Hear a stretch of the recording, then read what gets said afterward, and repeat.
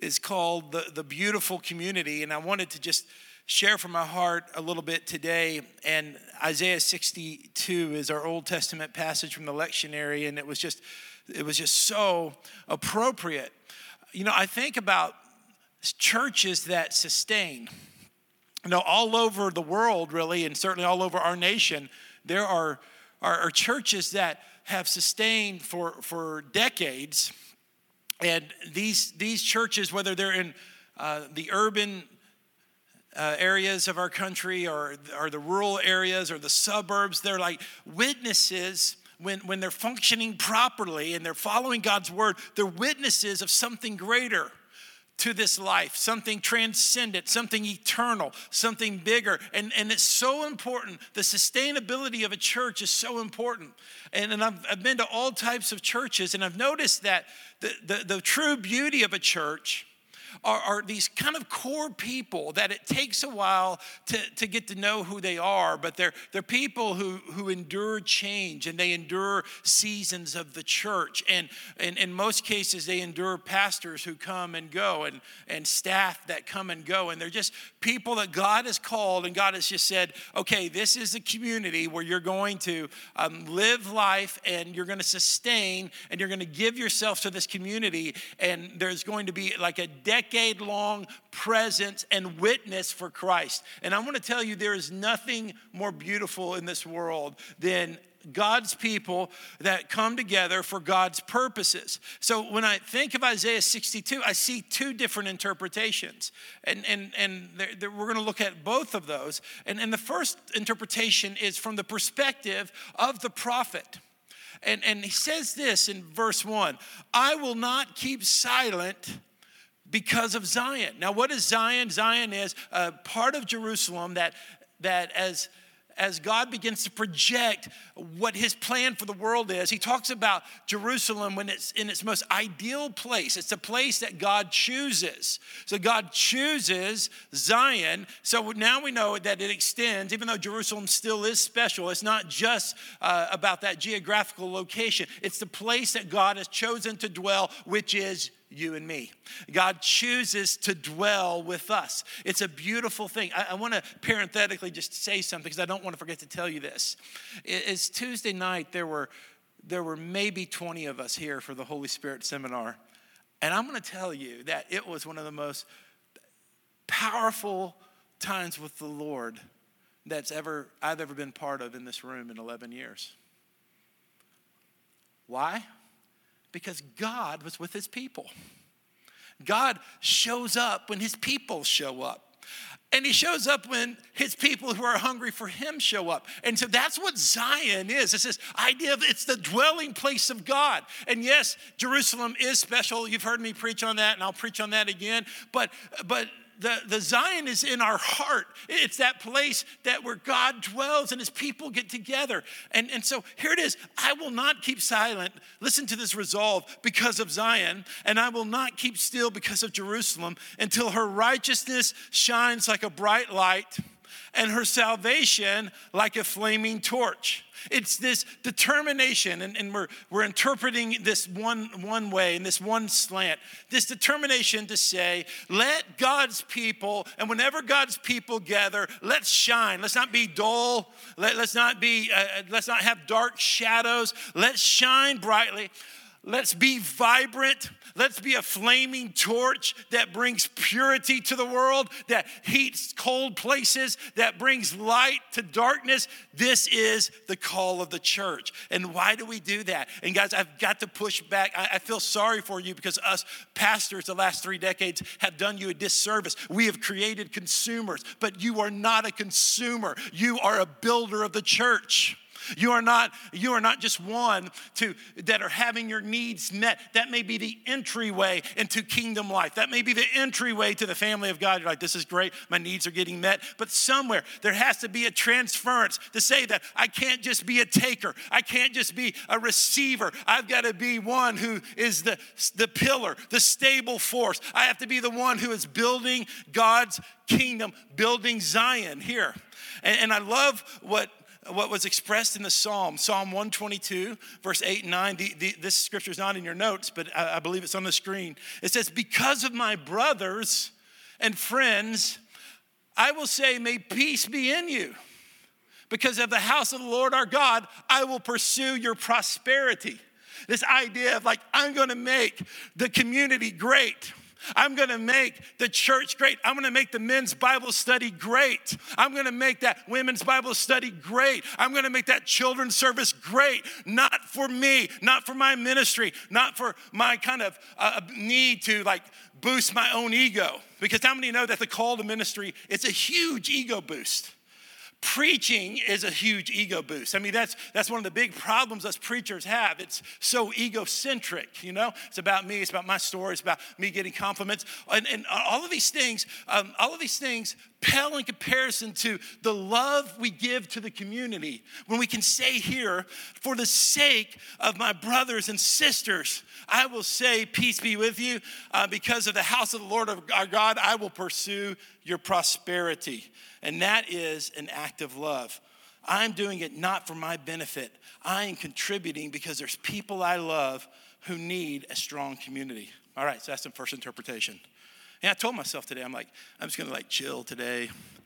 I'm not going to yell. I'm going to be intellectually preach today. But the more sleepy you guys look, and y'all look sleepy today, I'm going to go for it, all right? I hope this thing's last. Pastor Aubrey built this. By the way, if you see anything with wood around here, it was either Pastor Aubrey or Jonathan Kidd. So if you see something with wood, just thank both of them, okay? Because they've done a great job on it. I'm going to get them in a wood making competition, you know? I'm going to be like, hey, Pastor Aubrey, man, Jonathan made that over there. It's pretty cool. All right, got some laughs. You're awake. Here we go. Here's the second interpretation. And it's really probably the more accurate interpretation. In fact, it is. It's God is speaking to his church. And now look at it from that perspective. Go back to verse 1. He says this, I will not keep silent because of Zion.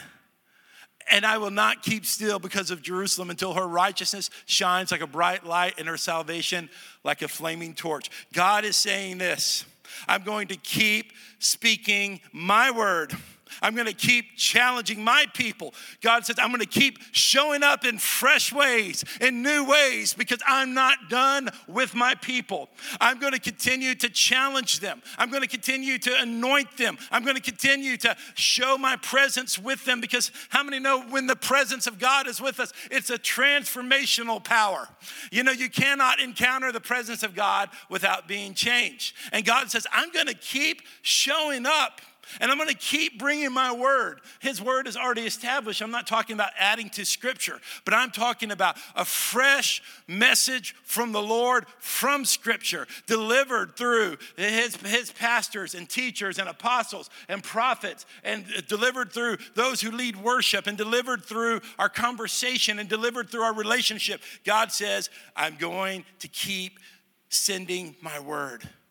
You see, we're not just receptors of content. We're not just receptors of content. We are a community. We are a people, and we receive God's word as a family.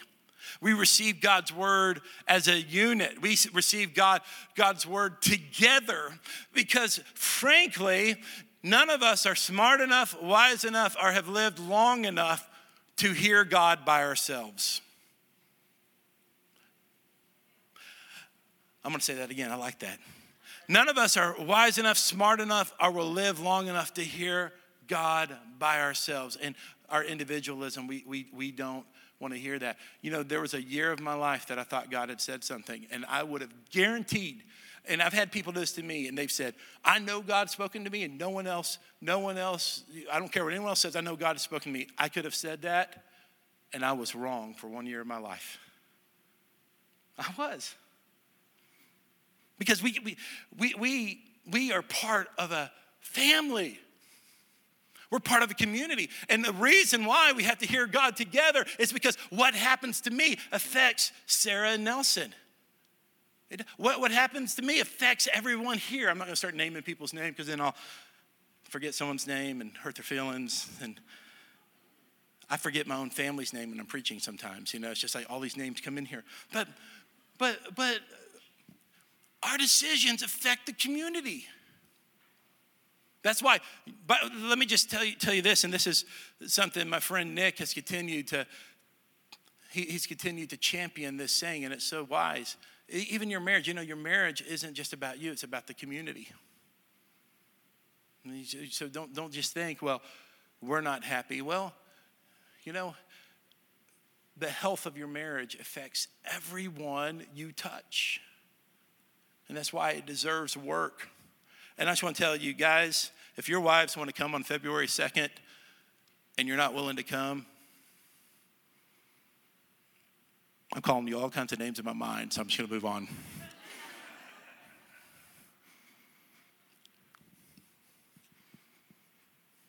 Get with it.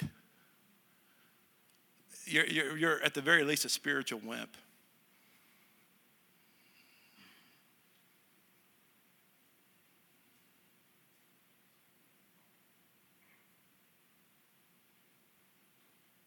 I'm not lost in my notes. I'm just letting that sink in.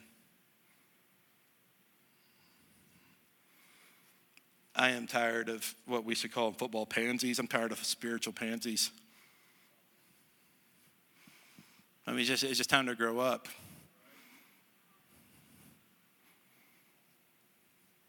So here's what happens. As we talk about the beautiful community, I have somewhat disjointed observations today, and time is coming to a close. Here's a principle that I've lived by, and I've seen it come true now. Ministry is created through relationships. Ministry is created through relationships. That's why the community is beautiful. Ministry is not just created through information, though information may help. As we spend time with each other, God works through our friendships. And I can tell you that every open door that God has ever created in my life, I can connect to a relationship. I'd have to think about that for a time, but I cannot imagine there not being an open door that God didn't open through relationship. And that's why Satan wants to isolate us, and Satan wants to get us by ourselves, and Satan wants us to be disconnected from the church and disconnected from the community. Because he knows that the interactions we're having today are opening doors we can't even imagine tomorrow. A saying that is so helpful, our relationships today are the answers to our prayers tomorrow. And it's true is that someday you're going to need someone to get you out of a jam. Someday you're going to need a reference. Someday you're going to need a connection. Someday you're going to need a friend. And so you invest in relationships today so those relationships will come back tomorrow. And that's why parties are really important. We need to celebrate more. We need to party more. We need to hang out more. Our gospel reading today is from John chapter 2. It says, on the third day, a wedding took place in Cana of Galilee. Jesus' mother was there. Now already, people, in the olden days, like the 80s and 90s, it was always the old stereotype was, men skipping weddings and so forth. But that was before they were such a big deal that you had to RSVP like months before and all of the content. But weddings are important because the culmination of history will happen in a wedding. It says, so Jesus went to this wedding in verse 2, and they were invited to the wedding as well. In verse 3, when the wine ran out, Jesus' mother told them they don't have wine. And what does that have to do with me, woman? Jesus asked, my hour has not come. Do whatever he tells you, his mother told the servants. Now 6 stone water jars had been there for the Jewish purification, and each contained 20 or 30 gallons. And fill the jars with water, Jesus told them, so they filled them to the brim. Then he said to them, now draw some out and take it to the head waiter. And they did. And when the head waiter tasted the water after it had become wine, there's the miracle. He did not know where it came from. Though the servants who had drawn the water knew, he called the groom and told him, everyone sets out the fine wine first, then after people are drunk, the inferior. But you have kept the fine wine until now. Jesus did this, the first of his many signs in Cana of Galilee. He revealed his glory, and his disciples believed in him. Now, it was good to read the gospel reading today. But the point for this message is that Jesus, a God of all creation, who was only here 33 years, took time to socialize. And he took time to celebrate. And he participated in the customs of his day. And he wasn't antisocial. He happened to get up really early at times to pray, but he still had this rhythm of life in which he worked as a carpenter. And at another wedding, to honor his mom, ministry was created. And some of us are so preoccupied with this whole concept of ministry that we're not really living life. And I just want to encourage you to live life, go to weddings and go to reunions and go to parties and be punctual to work. Don't party too late so that you oversleep, and stay off your phone during work when it's not appropriate so that you're giving a good day's wage, and continue to live life well. Build relationships and watch what God does in your life. Watch what he does. Instead of living in this future that has not come, take hold of what you have now, and knowing that all of the relationships that are forming right now are setting things up that you can't even anticipate in the future. My daughter, Abby, is at Lee University, as you probably know if you've heard me speak. It's in Cleveland, Tennessee, right outside of Chattanooga. And we have some form of communication every day, but it can be rather quick. And Beth and Abby have more in-depth communication. And they're on FaceTime and kind of a real-time kind of connection. So I usually say, what's Abby doing today? Or what's Abby up to? You know, that's how I keep up with. So just yesterday, last night, Friday night, I was like, hey, so what's Abby up to? It was Saturday morning, excuse me. What's Abby up to today? She said, well, she's meeting her friend Riley for breakfast this morning in Chattanooga. I thought, what freshman in college is having breakfast meetings on Saturday morning? Like, are you kidding me? Couldn't they have done lunch or in the afternoon? I mean, it's just kind of like, what is this? And so we laughed about that and talked that through. And Abby has had this characteristic all through high school, now into college, is she invests in relationships. And so she schedules meetings from morning to the afternoon. And she has lots of friends. She has lots of friends. She has lots of friends, and a variety of them, not just people her age, people older than her, people younger than her. The reason why she did that is I don't know all the particulars, but she's investing in relationships. And I want to remind you of this in the beautiful community we have. Relationships are formed through effort. Relationships are formed through effort. Put that down. You can read later, 1 Corinthians chapter 12, verse 4 through 11, talks about all of these different gifts that God gives the church. And we often just interpret those as individual, like, where's my gift? You know, like, what do I have? I mean, and there's value to that. That's part of CIL Forward Step 2. But we may forget the overarching message is we need each other. And we are given individual gifts not to enhance our individuality as much as to enhance our community. And the community is greater because we are different. Community is better because we have different personalities, we have different backgrounds, we have different religious backgrounds. In our church, we're a multi-generational church, and which is more and more difficult to find these days. You know, the churches with rapid growth are just like one demographic, but I don't really know if that's really what the Lord wants ultimately. Like if someone's 15 years older than you, you can hang out with them. All right? right? If someone's 20 years younger with you, you can talk to them. That's something beautiful. That's something good. That's something that builds the kingdom. That's something that's transformational. That's something that is Jesus-alike. We want, as our area becomes more diverse, we need to reflect that diversity. We should desire that. That's a good thing. That's a reflective of the kingdom of God. So we want to be mindful of those. And I think about, that's a big part of my life. I teach on the college level diversity in the workplace and diversity in church life.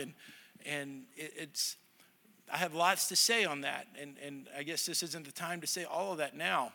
But what I want to say is the most important thing for body life is in our attitudes, man. I mean, people feel if they're welcomed or not. They feel it. And so we have to cultivate healthy habits. We have to vigorously cut off trends. People that we really have respected in our lives in our past were completely wrong and out of God's will in their attitudes towards diversity. So we have to cut off those habits, and we have to cut off those types of perspective and attitudes, and we have to vigorously try to have the perspective of other people and to understand the world that we live in as we reflect Christ. So we're talking about this sense of community, and I love the community we have, and I love that you're part of it, and I love that I get to be part of it. But we're not just benefiting from social cohesion. That's not it. Guys, I know that maybe at times you feel more bonded to the Rotary Club. You feel more bonded to the group of parents who lead your kid's ball team. Maybe you feel more bonded to your motorcycle group or that Domino's playing group that meets every Tuesday morning. Which, if that really exists, I'd like to know, because I like playing Domino's. I used to play it in college. I'd slap that ivory down, like boom, just like I did earlier. So, was wondering about that. But we're not just like benefiting from interaction, because there's a presence.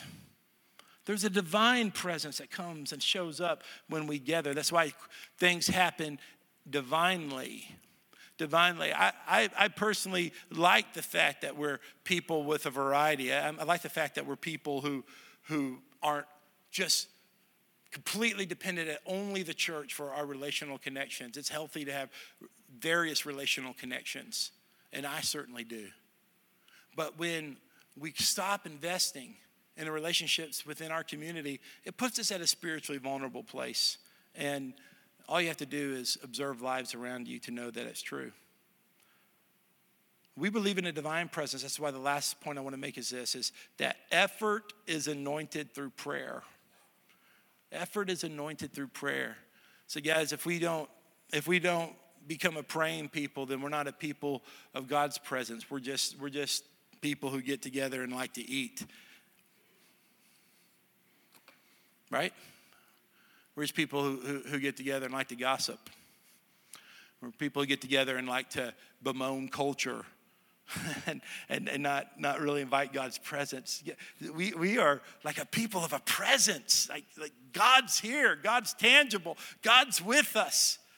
So I want to go back to our text today because it's so powerful.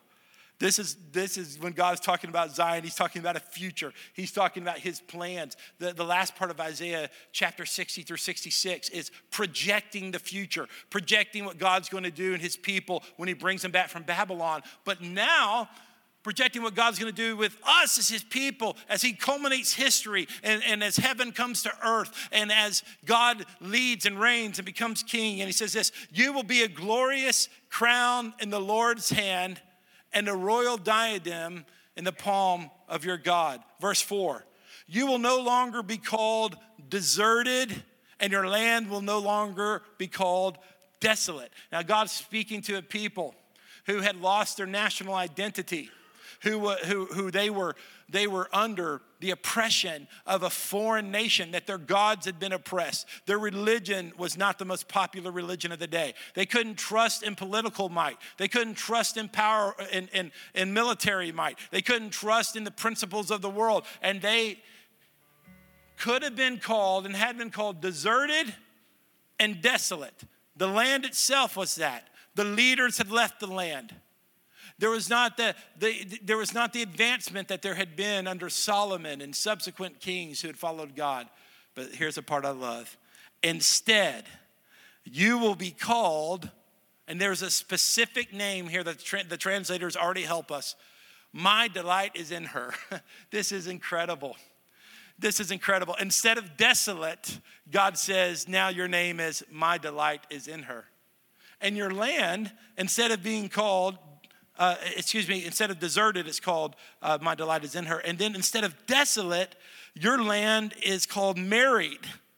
For the Lord delights in you, and your land will be married. In other words, obviously land doesn't marry, but it's a picture of vibrancy and life and production. And this idea that this is not something that's been abandoned, it's been chosen and it's flourishing. And this is what the Lord says about his people, that some may call you deserted, some may call you desolated. But the Lord says, my delight is in you, my people, and you are married. The Lord says, I will delight in you. And as a young man marries a young woman, so your sons will marry you. And as a groom rejoices over his bride, so your God will rejoice over you. This is exactly why later on in Scripture, in Ephesians chapter 5, centuries later, Paul echoed Isaiah's beautiful portrait of a bride, God's bride, and Israel. And he talked about valuing her and identifying himself with her and purifying her.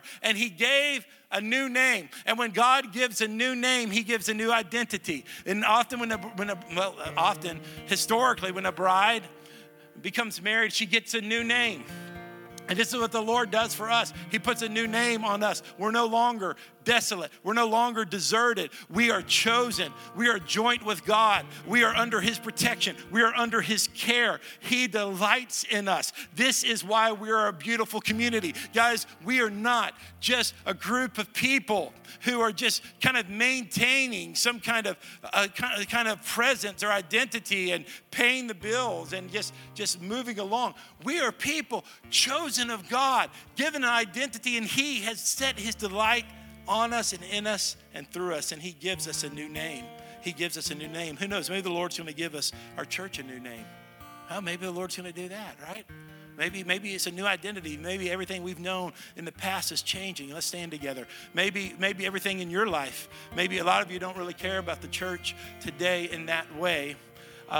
Some of you do, because I spoke to that at the beginning of the sermon. Some of you are pillars, some of you are builders, some of you are stayers, some of you are sustainers, some of you are called by God to just prop up a community, and you're just gonna weather the storms, right? You're gonna fight through the adversity. You're gonna be there during the tough times. This church would not exist today if there had not been a group of people who had done that. There's a group of people for at least 2 years or more without a pastor, just kept showing up, kept praying it in. Several are in this room today, kept just believing God had a plan for this property. God had a plan for this building. God had a plan for what he wanted to do, and I thank God for that. Others of you today, you're not thinking that way, and that's okay, but the Lord wants you to hear this.